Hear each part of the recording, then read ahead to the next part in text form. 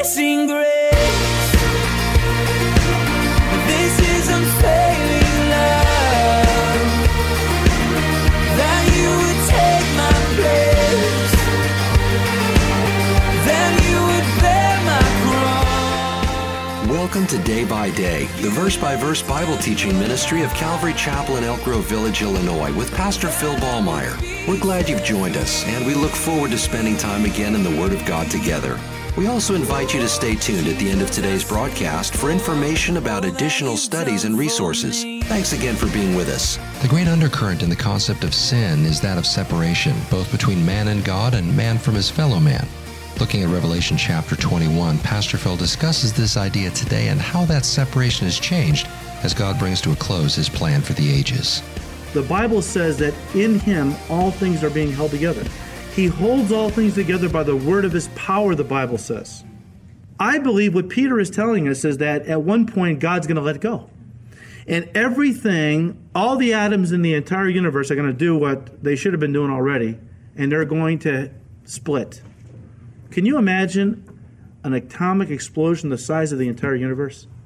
Everything would be vaporized. All the elements would melt with fervent heat. Everything would be dissolved in an instant.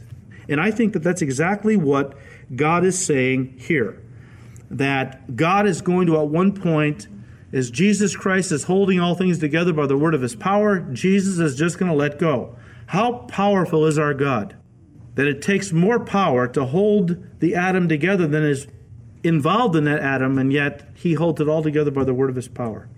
But at one point, I believe he is going to open his hand, you might say, and everything is going to be vaporized in preparation to him recreating everything from scratch.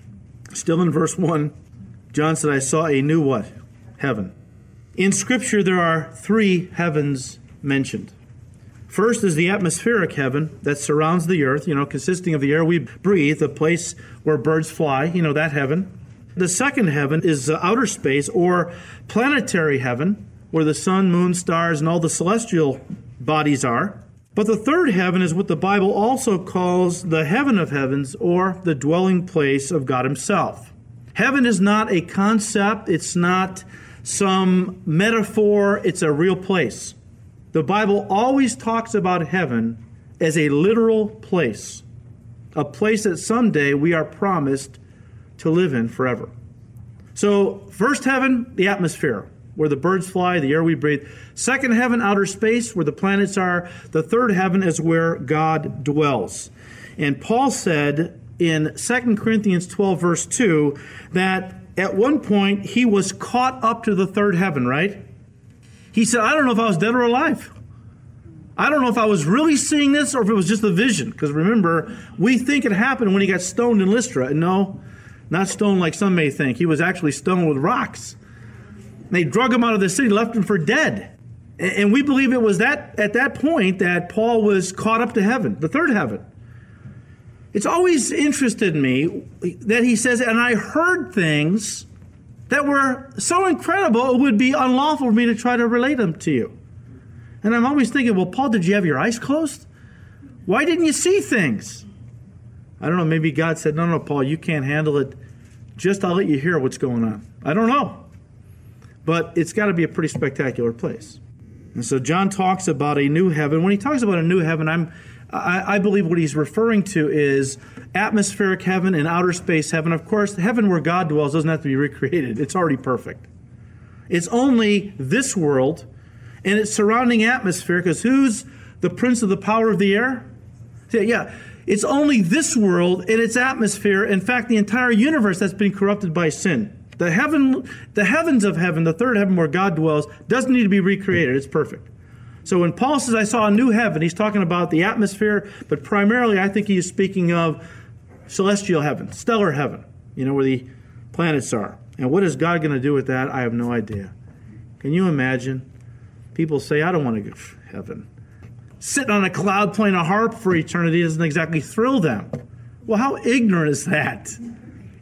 Why do you think God made the universe so big? One of my feelings is he did it because when he recreates it and we're able to travel it at the speed of thought, I'm telling you, it'll take you eternity to explore it. You won't be bored in heaven, believe me. It's going to be awesome. So John said, still in verse 1, "And I saw a new heaven and a new earth."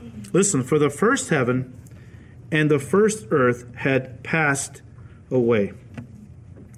And again, folks, everything which has been defiled by sin and Satan is going to be purged by fire and made brand new. And once again, the earth was defiled by sin, and it will be destroyed. The atmosphere, of course, is the domain of the devil, is the prince of the power of the air. And so these things are going to be purged or purified by fire. In other words, they're going to be burned up, and God will will replace them. And at the end of verse 1, he said this little cryptic statement, "And there will be no more sea." Now, for those of you who like sailing and surfing, I don't know who here's a surfer, but some of you may have lived in the West Coast or East Coast or in the South and like to catch a wave now and then. But you know what? I don't know why God is going to do away with the oceans and the seas of the world in eternity. I don't know why. Many suggest it's because they won't be needed any longer to purify the earth of pollutants, because there won't be any pollution on the new earth. One author put it this way, said, "Over 70% of the surface of our world is covered with salt water. The average depth of the ocean is about 2.3 miles. Why does our planet need such a massive covering of salt water? Answer: to cleanse the earth and to make life possible. The earth is bathed in God's great antiseptic solution composed of about 96% water, 3.5% salt, about 0.5% trace constituents like chlorine, magnesium, calcium, and the like. The salty brine of the ocean purges, cleanses, and preserves our planet, making it fit to live in. Many of the pollutants and waste we produce get washed out of the soil and into our streams and rivers. The rivers wash these materials into the sea. The antiseptic salinity of the sea absorbs, scrubs, and breaks down these pollutants and wastes. The sun heats the sea, causing only pure, clean water vapor to float up into the sky, forming clouds, which bring refreshing rain back to the land, a continuous cycle of cleansing and renewal. But in the new heaven and new earth, there will be no more pollution, no more decay, no more need of cleansing, and thus no more need for a salty sea, end quote. I think that's probably as good an explanation as any. One thing I will point out that some have brought out, just because God promises no more salt seas or oceans doesn't necessarily mean there's not going to be any water of any kind. I think that what John is basically saying is that obviously the earth, as we know, is going to be vastly different in the new earth. No more 70% covered with salt water. We don't need it anymore. Does that mean God won't have any water on the new earth? Well, we're going to read next time about a river of life that flows. It could be there will be small areas of water. We don't know. We just know that from a cleansing position, we won't need it. But, you know, there's also something about the sea that has been kind of ominous. In fact, the Jews were not seafaring people. You realize that? The Jews never maintained a navy.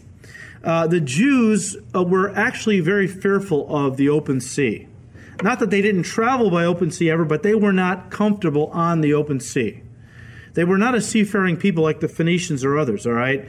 And part of it was because the Jews, you know, it was something about the sea. It was ominous. There's an interesting verse in Isaiah, I forgot to pull it up, where it talks about Satan having his throne in the midst of the sea. Jesus in Matthew 8, I believe, rebuked the sea, okay, when it was raging and things. You don't rebuke an inanimate object. It was obviously some kind of demonic thing going on with the sea. But the sea separates. It divides. It was because of man's sin that the earth was originally divided. At one time, all the landmass was one.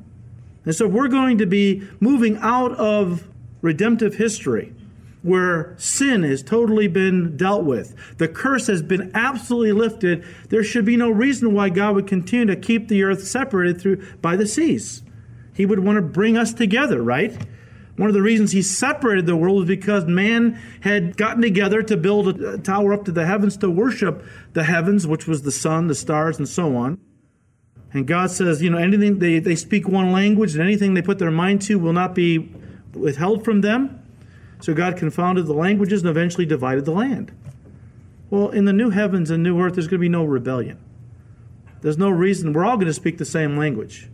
What will that be? I don't know if it's going to be a heavenly language or even pure Hebrew. We don't know. But we do know that there won't be any need for the world to be divided by the oceans any longer. So just a very different world, something that we have a hard time even imagining right now. All right, finally, verse 2. Then I, John, saw the holy city, New Jerusalem, coming down out of heaven from God, prepared as a bride adorned for her husband. Notice the emphasis here. John says, then I, John. It's almost like he is just shocked that he's able to see this. And he wants his readers to understand that he's not getting this from an angel. He said, I saw it with my own eyes. And don't you know that the new heavens and the new earth, I believe, are going to be a totally spectacular thing to see. But they are both eclipsed, overshadowed by this beautiful city called New Jerusalem, which John sees descending out of heaven. Let me share something that I don't necessarily think is accurate, but it might be.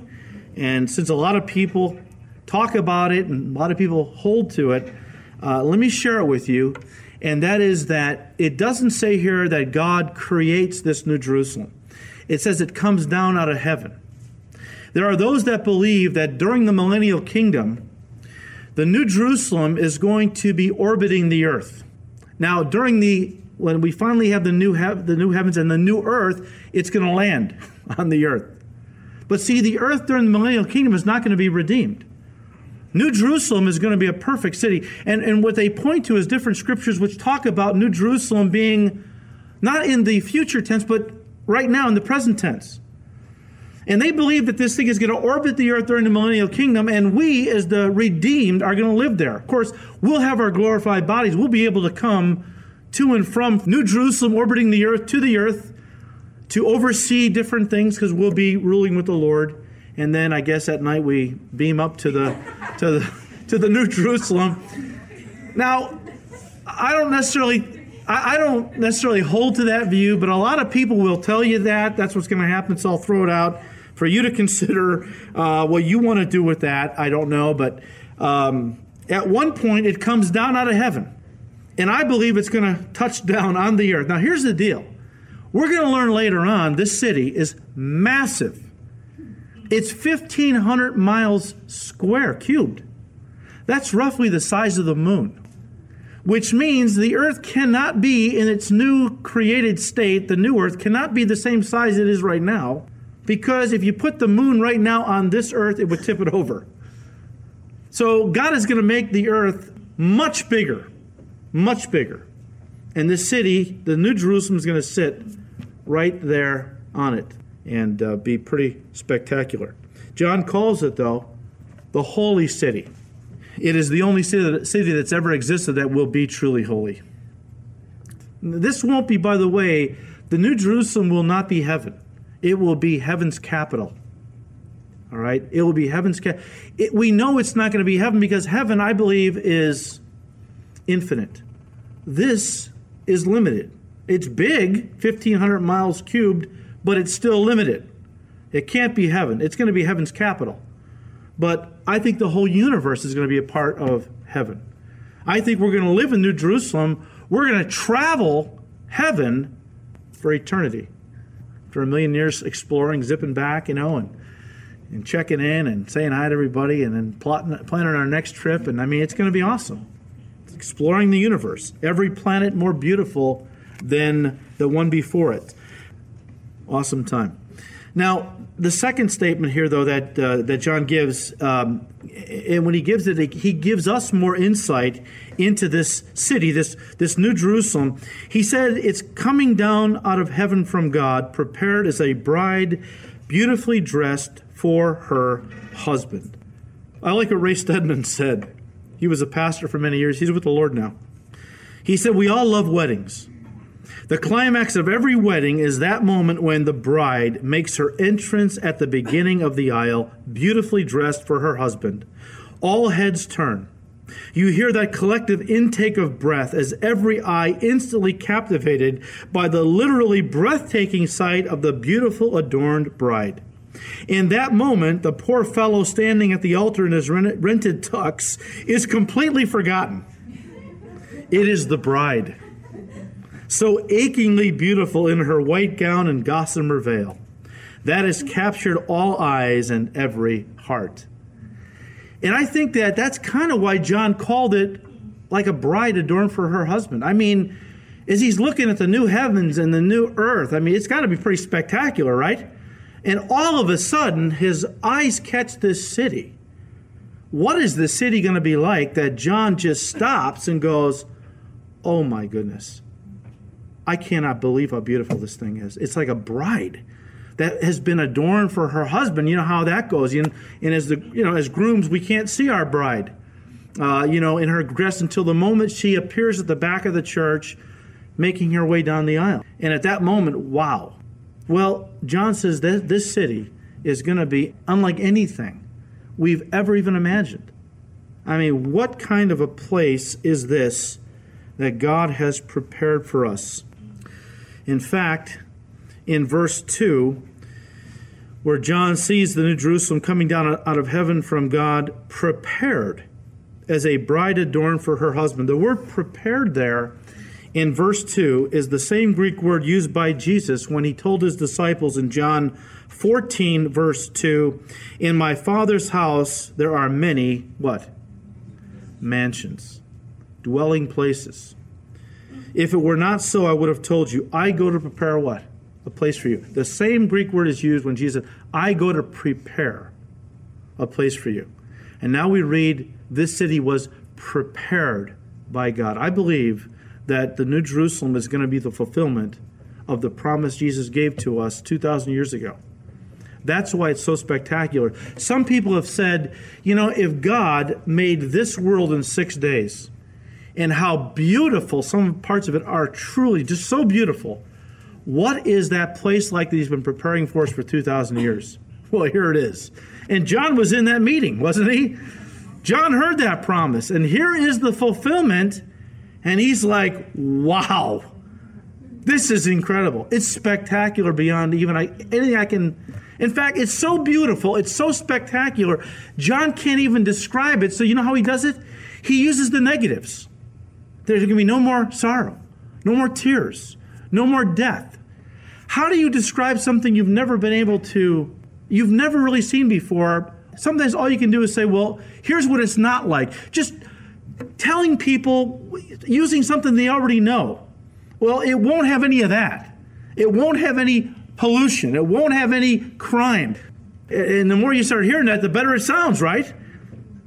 But to really understand what it is going to be all like in the positive, you have to wait to see it. So here we see this place finally prepared. And so the New Jerusalem is going to be our heavenly capital city. It's always been the heart of God's people. I think up until just this last generation, all of God's people have always truly yearned for this city. In Hebrews 11, verse 16, talking about some of the great examples of faith throughout the history of God's people. But it says in verse 16, but now they desire a better, that is, a heavenly country. Therefore God is not ashamed to be called their God, for he has prepared a city for them. Turn to Hebrews 11, and we read in verse 8, by faith Abraham obeyed when he was called to go out to the place which he would receive as an inheritance, and he went out not knowing where he was going. He left the Ur of the Chaldees, the modern area of Iraq, the cradle of civilization, basically. Abraham started out as an idol-worshiping Gentile, but God called them away from all the idolatry of that area of the Ur of the Chaldees to start a new nation using him. When he crossed the Euphrates, he became a Hebrew. The word Euphrates means, or the word Hebrew means one who crosses over. The Euphrates symbolized the border of the world. And so God was calling Abraham out from the world. And when he did, he separated him from the pagans and made him a Hebrew. And from that moment on, even though Abraham had great wealth, God never, although he promised him a great country, he never gave to him anything, not even enough land to put his foot on. He was just a pilgrim and a sojourner in the land of Canaan. He did buy a piece of land big enough to bury Sarah, but that was about it. But in Hebrews 11, verse 8, by faith Abraham obeyed when he was called to go out to the place which he would receive as an inheritance, and he went out not knowing where he was going. It's all by faith, a walk of faith, literally. By faith he dwelt in a land of promise as in a foreign country, dwelling in tents with Isaac and Jacob, the heirs with him of the same promise, verse 10, for he waited for the city which has foundations, whose builder and maker is God. See, Abraham recognized that from the time God called him away from the Ur of the Chaldees and his house, his home, he was now a stranger and a pilgrim in this world. And he had his heart set on not finding a new city on the earth to make it his home.